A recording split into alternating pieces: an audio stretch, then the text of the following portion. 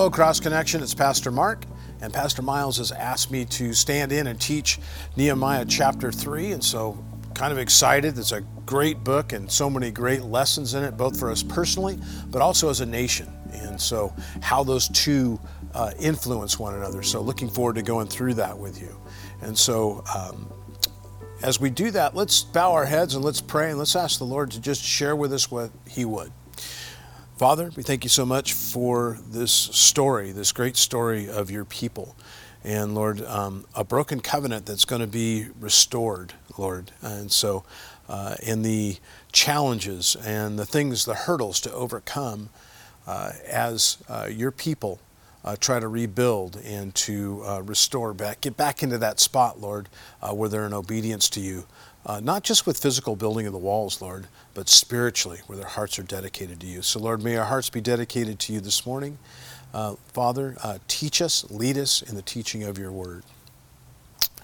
So, last week, if we back up into chapter 2 a little bit, last week we saw that Nehemiah shows up on the scene. He's got the lumber trucks there, so to speak. He's got materials. He spies out the destruction in the city with this very small squad of guys to kind of see really what the damage is. And I believe that his heart was just sobered, broken to see the condition of this city and its defenses and some of the homes, but also the condition of its people and what a broken covenant looks like. And it looks like despondency, despair, depression. The people are, they have no joy, so to speak, and they're looking for hope. They're looking to restore this covenant. We're taught to, as we review some of the things we learned last week, how do we respond? And that's the lesson that we're going to learn this week is how do we respond to when we live in a nation that is broken down, the walls are broken down, so to speak.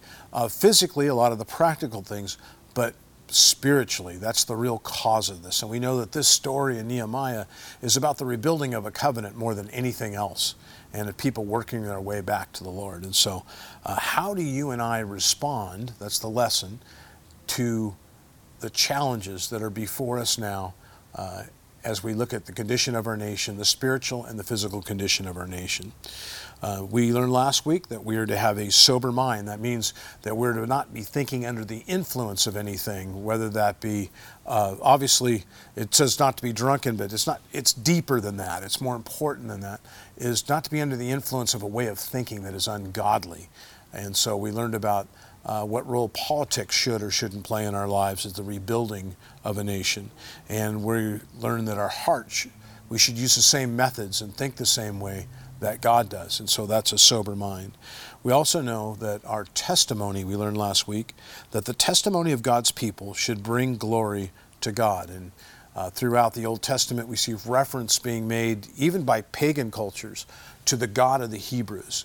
And so the God of the Hebrews is well known. He is an awesome God. He is an effective God. He is an all-powerful God. And so He commands respect even by those who do not follow Him. We see that's His reputation, and His people are to model that type of behavior, that they are after God, that they want to be like God, that they want to obey God and be in covenant with God.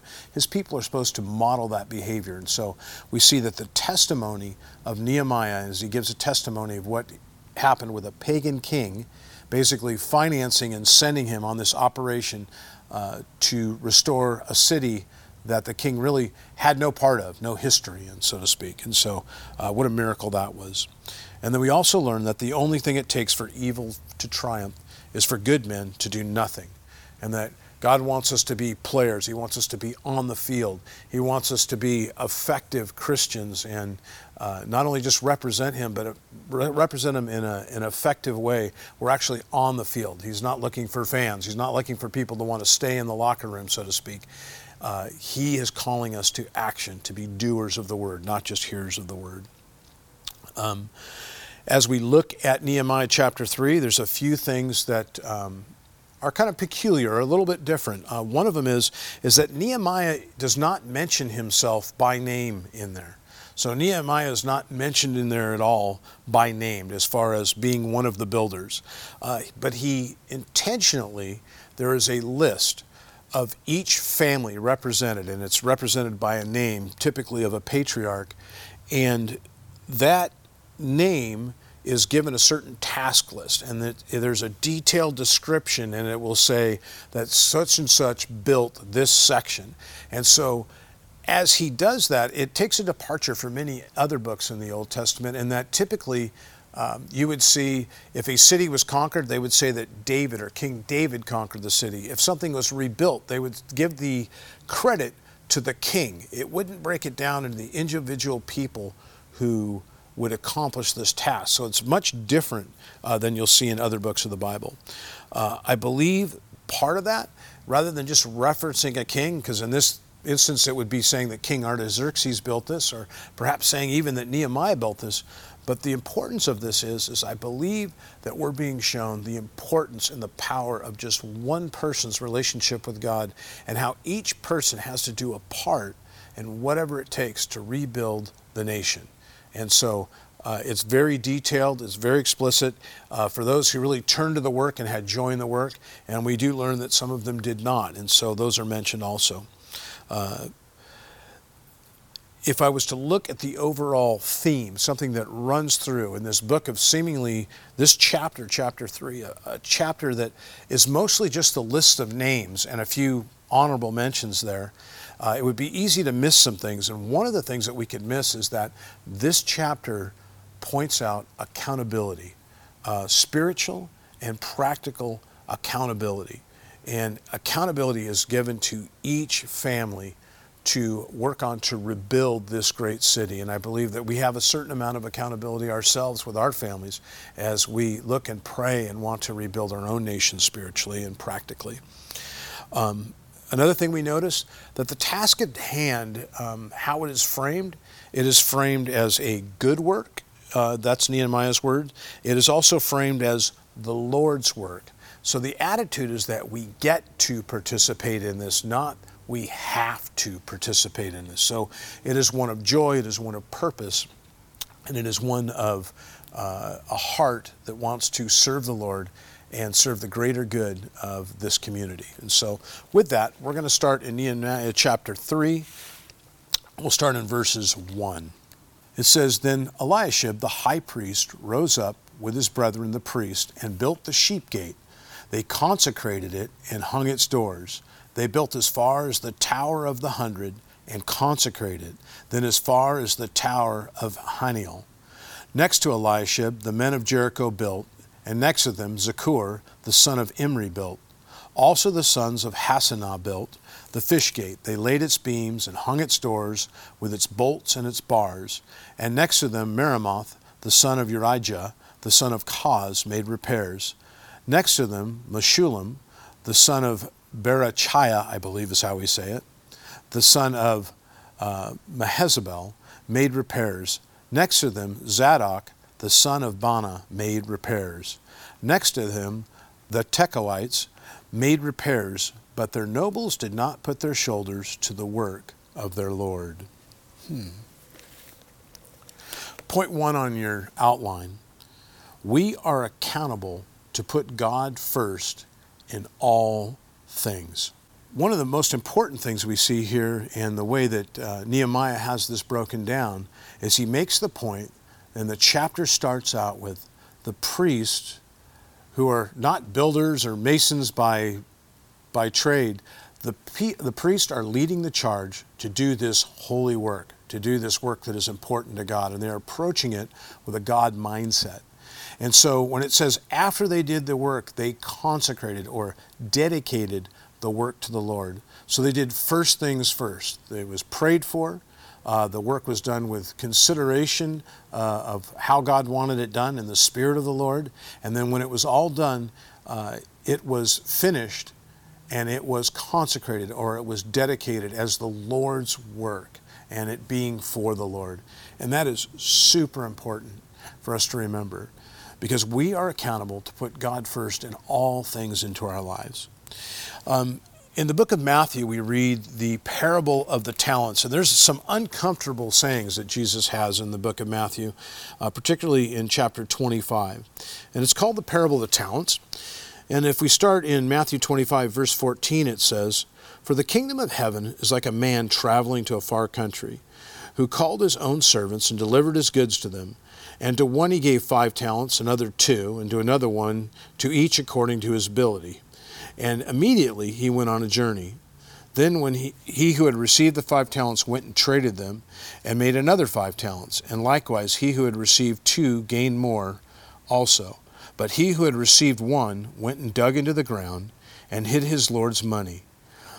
After a long time the Lord of those servants came and settled accounts with them. So he who had received 5 talents came and brought 5 other talents, saying, Lord, you delivered to me 5 talents. Look, I have gained 5 more talents besides them. His Lord said to him, Well done, good and faithful servant. You were faithful over a few things. I will make you ruler over many things. Enter into the joy of your Lord. He also, who had received 2 talents, came and said, Lord, you delivered to me 2 talents. Look, I have gained 2 more talents besides them. His Lord said to him, Well done, good and faithful servant. You have been faithful over a few things. I'll make you ruler over many things. Enter into the joy of your Lord. Then he who had received the 1 talent came and said, Lord, I knew you to be a hard man, reaping what you have not sown, and gathering where you have not scattered seed. And I was afraid. And I went and I hid your talent in the ground. Look, there you have what is yours.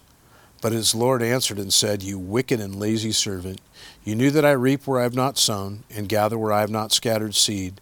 So you ought to have deposited my money with the bankers, and at my coming I would have received back my own with interest.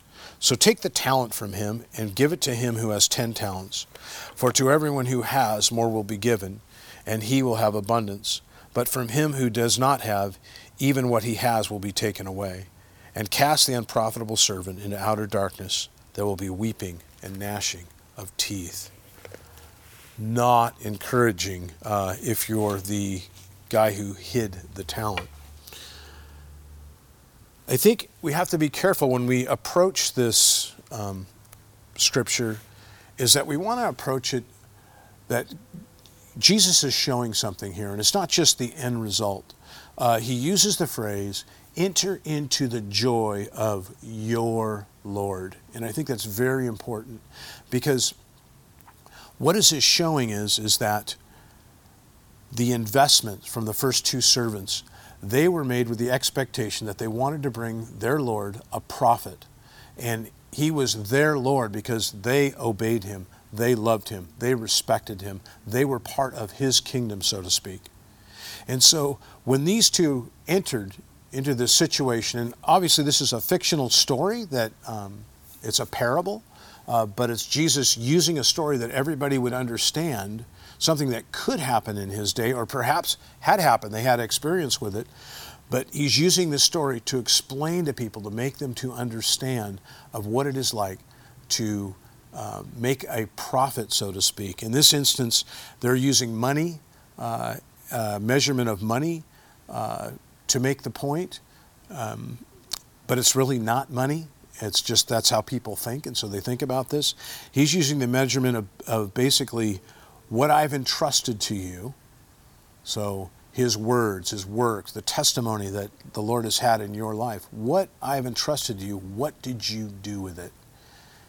And as these 2 profitable servants did something with what their Lord gave them, they were considered to be wise servants, good servants, faithful servants.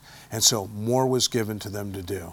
And so as we take this, we want to look at this and see how we bring this into our own lives. We are accountable, you and I, to make a profit for the kingdom, so to speak, to look at the work that the Lord would give us, the opportunities and our gifts and our talents. We are responsible or accountable to use those. We see in this chapter, it makes note of all those who did things and how they did it, but it also makes a note of the nobles. And the nobles, these were not necessarily people of royalty. They're referred to nobles most likely because they're landowners or significant landowners, but they do represent maybe an upper class, so to speak. The challenge with the nobles was that they didn't know God. They weren't part of the building program because they didn't know how important this was to the nation and how important the restoration of the covenant was. And so they stood out as not participating in the work. It says the things that you really, really believe in are the things that you do. The things you do are what you know, so to speak. And it's no different than biblical concepts. The things we do are the things we believe. That's just the way it works in our lives. It fleshes out like that, so to speak. And so the nobles, for them, did not believe. And we're going to see that later on, the nobles prove again that they did not know the heart of God, that they did not understand the task at hand, the mission, so to speak, by how they handled themselves later on in different chapters. The last thing we learn in this is that our work is to be consecrated, bathed in prayer, done unto the Lord, and then there's a certain amount of public testimony to our work where people see that the work is finished and we give the glory to God, we dedicate it to the Lord, and that it is there and it is standing for all to see. We are in Nehemiah chapter 3 still, and we're going to go to verses 6. Start there. It says, "Moreover, Jehoiada, the son of Pasha, and Meshullam, the son of Bodella, repaired the old gate. They laid its beam and hung its doors and its bolts and bars. And next to them, Melatiah, the Gibeonite, Jadon, the Meronothite," we'll apologize for these pronunciations, "the men of Gibeon and Mizpah, repaired the residence of the governor of the region beyond the river. Next to them, Uzziel, the son of Harnahiah, one of the goldsmiths, made repairs. Also next to him, Hananiah, one of the perfumers, made repairs, and they fortified Jerusalem as far as the broad wall. And next to them, Repahiah, son of Hur, leader of half the district of Jerusalem, made repairs. Next to them, Jedediah, the son of Harumph, made repairs in front of his house, and next to him, Hattush, the son of Hashbaniah, made repairs. Malachijah, the son of Haram, and Hushbub, the son of Pathath Moab, repaired another section, as well as the tower of the ovens. And next to him was Shallum, the son of Halohesh, leader of half the district of Jerusalem. He and his daughters made repairs." Now, this is significant, and we'll get to that. Point 2 on your outline: we are accountable to teach our children by example to follow God. Proverbs 22:6, a verse most of us know, "Train up your child in the way he should go," or I can also say she should go, "and when he is old, he will not depart from it." We know that part of the culture and the history of the Jewish people was that they would set up at times stones of remembrance. When God would do something miraculous, something special, they would make a pile of rocks or a pile of stones as a place of remembrance. And it says in Scripture that they did this so that your children's children would ask the question, "What is this for?"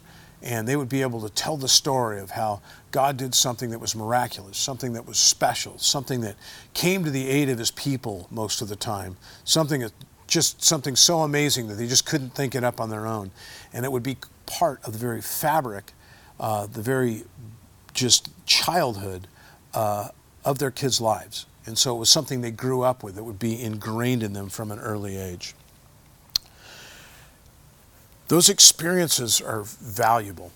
I remember, I was 4 or 5 years old, and I grew up in a house that my father was gone much of the time. He was a commercial fisherman, but it was a great house. I can't complain because I had a great mom, and when my dad was home, he was home, and so we would go on adventures.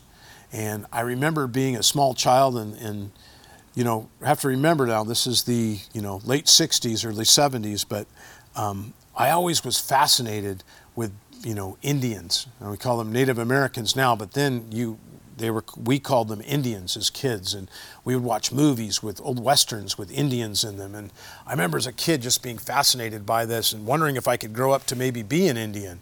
And it seemed like a really good deal. There was bows and arrows, and you were camping all the time, and you had cool weapons, and it just seemed like I was just fascinated with Indians were just so cool as the way they were portrayed to me in the movies that I was watching.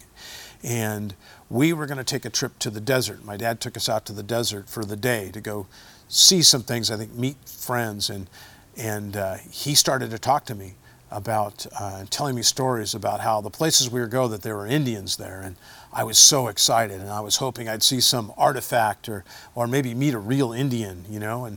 And as we were there, we were in a curio shop, and kind of one of these junk shops on the side of the road. And I remember seeing a jar of genuine Indian arrowheads up there, and I think they were a big like $2. I couldn't tell you for sure, but they weren't super expensive. But when you're a kid and you really don't have any cash in your pocket, it might as well be $1 million. And I had asked my dad about it and Mom about getting me one of those, and they said, no, you know, we're not going to do that. It says, but you know what? On the way home, I know a place where there's you know, it's Indian country, and perhaps maybe we can find one on our own, you know. And so I waited, you know, for the day on the end of the day, and I was pretty excited about this. And sure enough, on the way home, we pulled off in a stretch of highway out in the middle of the desert somewhere, and my dad and I and Mom, and we were there, and I went out to go look for Indian arrowheads, and I was turning over rocks and out there in the hot sun, and you're turning over rocks, and there was sage everywhere, and you know, oh, don't get bit by a rattlesnake. And there was a certain amount of adventure to it, and looking and looking and looking, and no arrowhead. And my dad would say, you know, go look over there, and I'd go look over there, and there was nothing there, and I'd look over here, and he goes, well, have you tried, you know, over here? And I'm over there, and he goes, no, you need to try a little harder. You need to try a little harder. And as I looked, and I found it. A little piece of shale that was crafted into an Indian arrowhead. And I found my own very genuine artifact. And it was, I couldn't tell you today where that arrowhead was, but the search and the adventure of finding that arrowhead on my own is an experience, well, more than 50 years later, is stuck with me. What do you learn by that? Well, today I know that my dad and Mom, my dad was a good dad. He was a good father. And he knew that if he had just given me that arrowhead, it would have sent one message. But if I had to work for it, if I had to search for it, if I got to experience the adventure of what it was like to watch out for rattlesnakes and to turn over rocks and to go around the bushes and to maybe have the thought that we weren't going to find anything. And then suddenly, at his direction, to find that arrowhead, that thing that I've been looking for. What my dad taught me by that is that it's about the journey.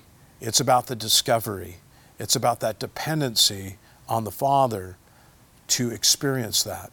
And sometimes God wants us to participate in the hard work and the adventure of what it is to achieve this thing that we really, really want. Many times this thing that's really, really close to God's heart. In short, again, God is looking for us to be players, not fans. He's looking for us to do these things.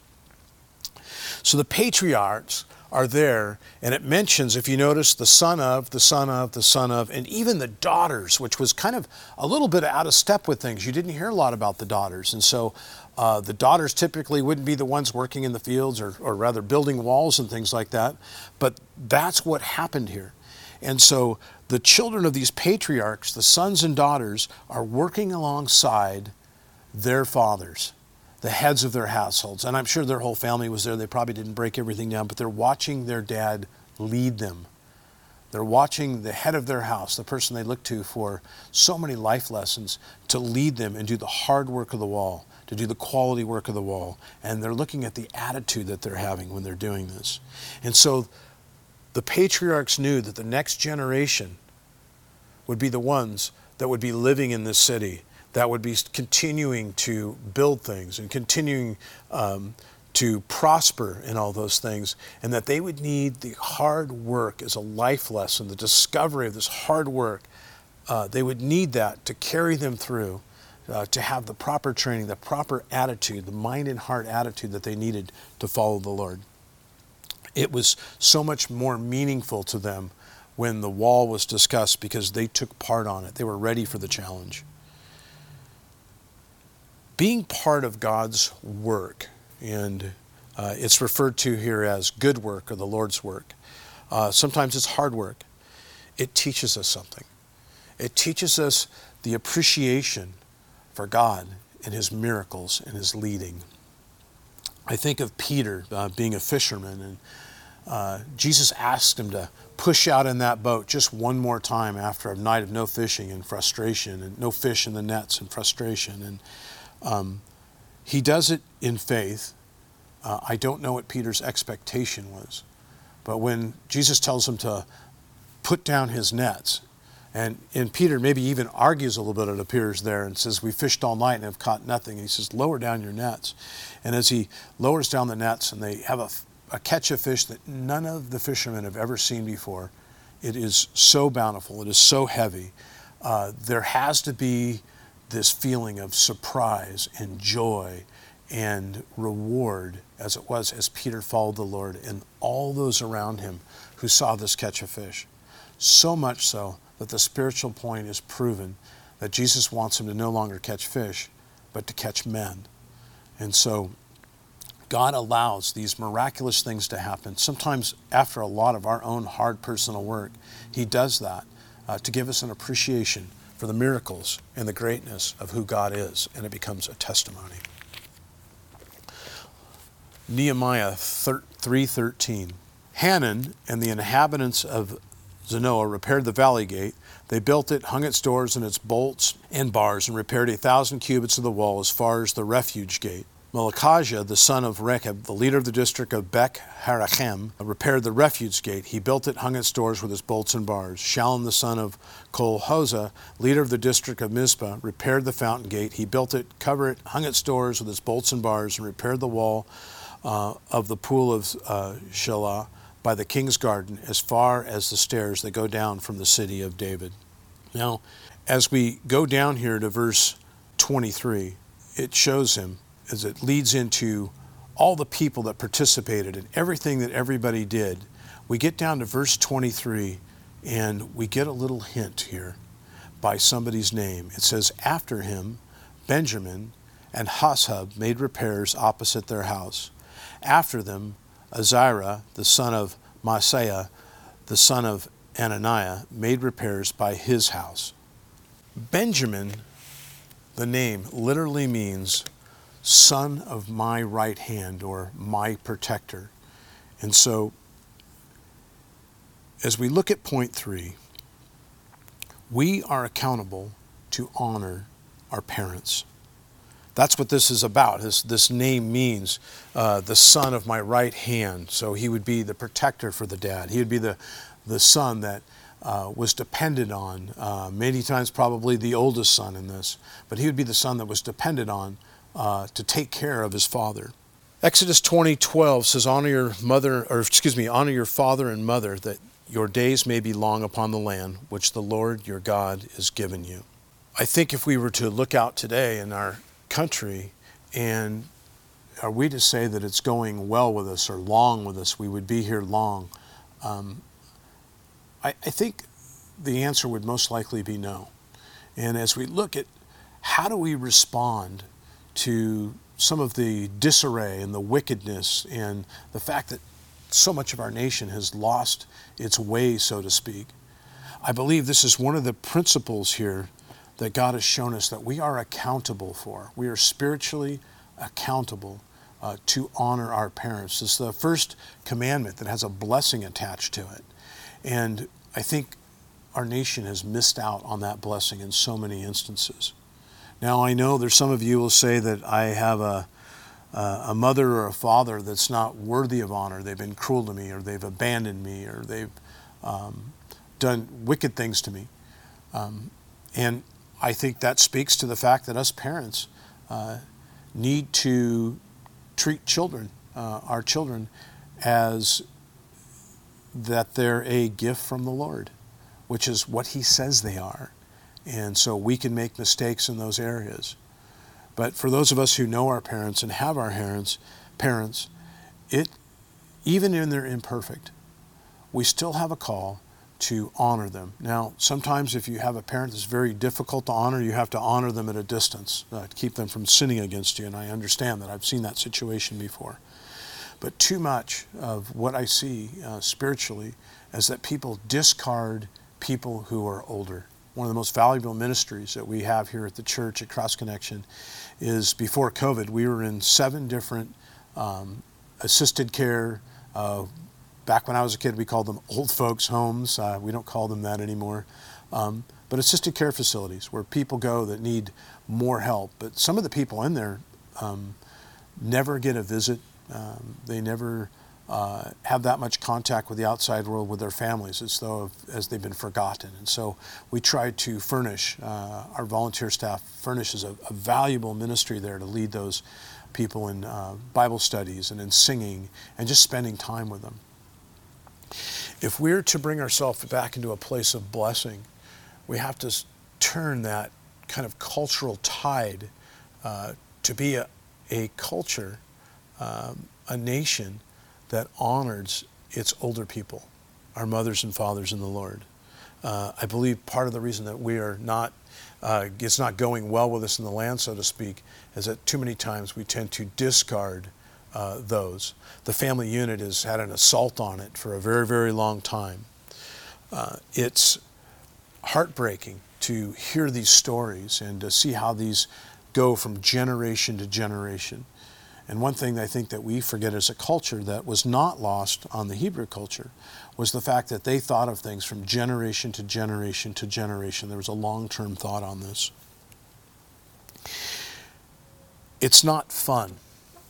It's hard work sometimes to love somebody that maybe an elderly parent that maybe doesn't remember you, or inconvenient. Maybe they're crabby, or they're tired, or they require a lot of medical care or attention.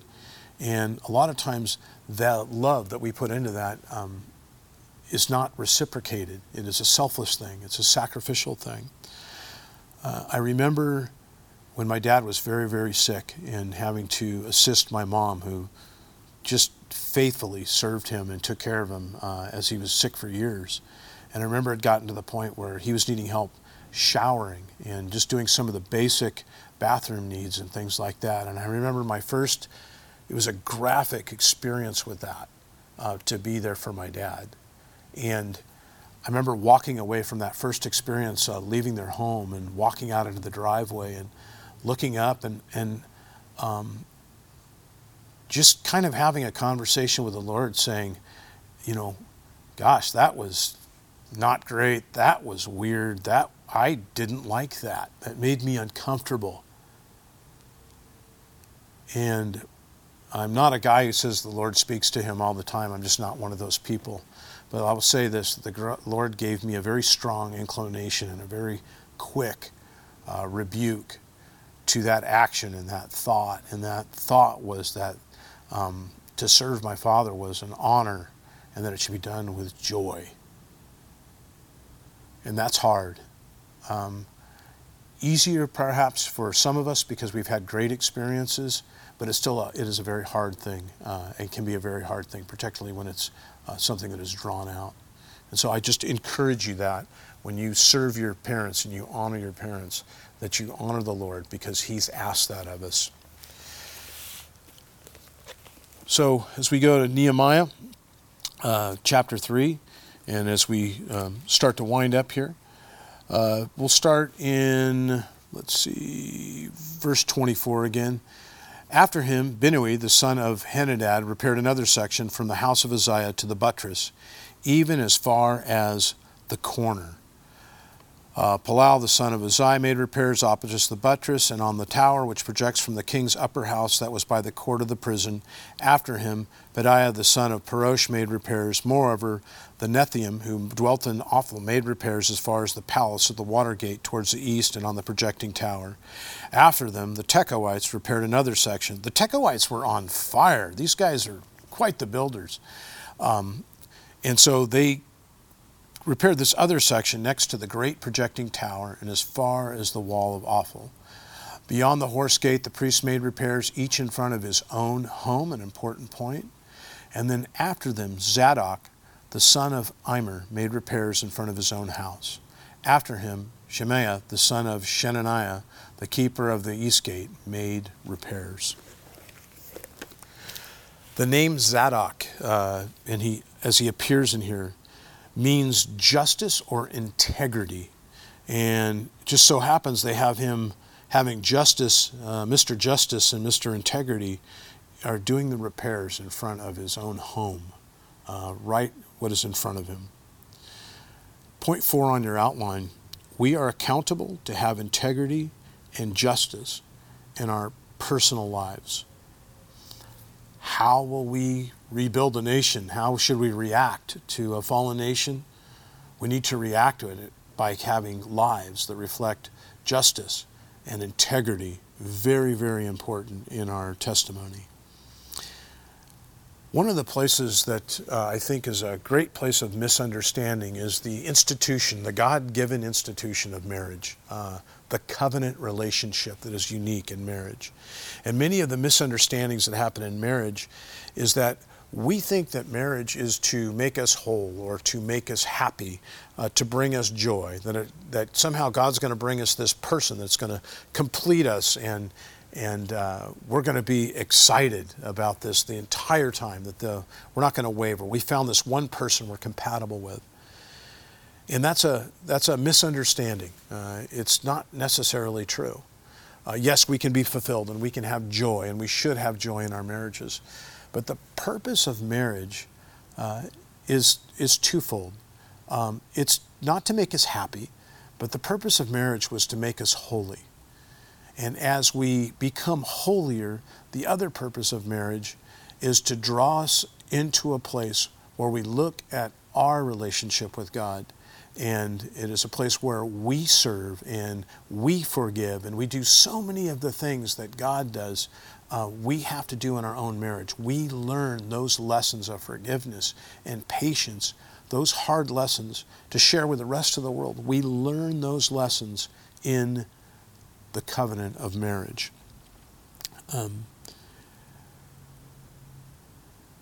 The lack of integrity in our families, and particularly in our marriages, that we are experiencing in this nation, I think it is leading to the cause of much of the downfall of what you and I are experiencing now in the nation. The wrong thinking, the discard of people, people that are bent on entertainment and happiness, or their happiness, so to speak. Marriage is that institution where your relationship with the Lord comes out in a good way and in a bad way. And people around us see that. Our integrity in that and how we are in our families, that comes out in that institution of marriage. One of the new terms out there is we see people, we call them social justice warriors, and they're people who find a social cause of the month or whatever it is, and somehow everybody else is bad, and they typically want to hold other people accountable for something that is wrong in society. And there's a very good chance that the problem they're describing is something that is wrong in society. And it's something that has a godly solution, a godly answer, so to speak. And we are to be the people to bring that across. But what seems to happen in these people, these social justice warrior way of thinking, is that they never seem to preach personal accountability or responsibility. That never seems to come out as a solution to whatever problem that is put out there. And that's counterproductive. They always seem to put that on others. Why are we talking about that? Well, one of the key things as we see this book of Nehemiah and the way he described the situation, he used we and he used us. He included himself as part of the problem, but in the spirit of he was not going to make other people accountable for it. He was accountable first to fix this problem with the covenant, with the rebuilding of Jerusalem.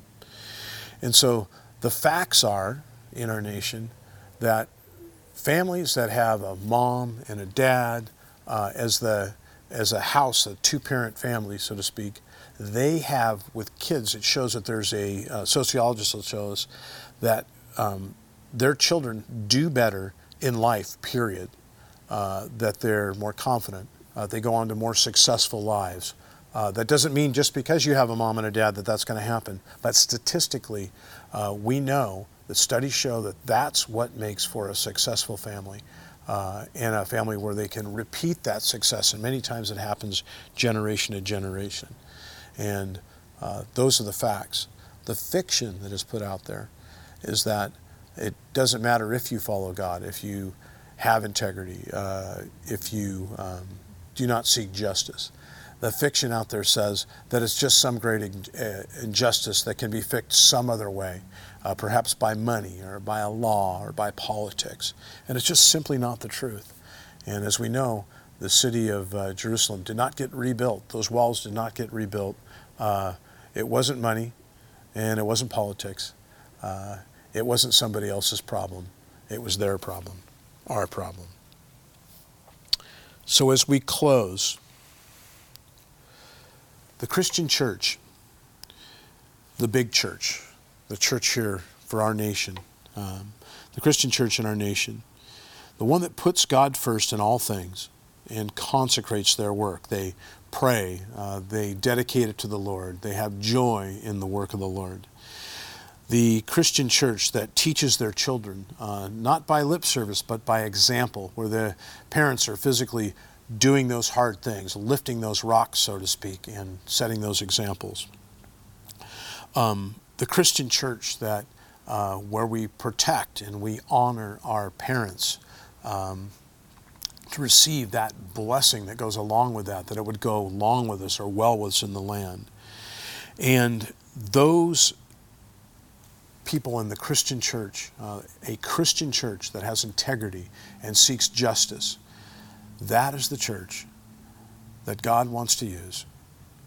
The hope that we reflect to a nation that has rubble and has fallen, both physically and spiritually. That is the church that God can use. And I invite you today, along with me, to be part of that church. Let's pray. Father, I thank you so much. A very direct word today. A very sobering word, Lord, today. As we look at our accountability. And it's so easy to think because we are under grace that we have no accountability, but we know that that would be a mistake. And so, Lord, as we joyfully take on the good work or the Lord's work, Lord, empower us. May those rocks seem a little lighter, Lord.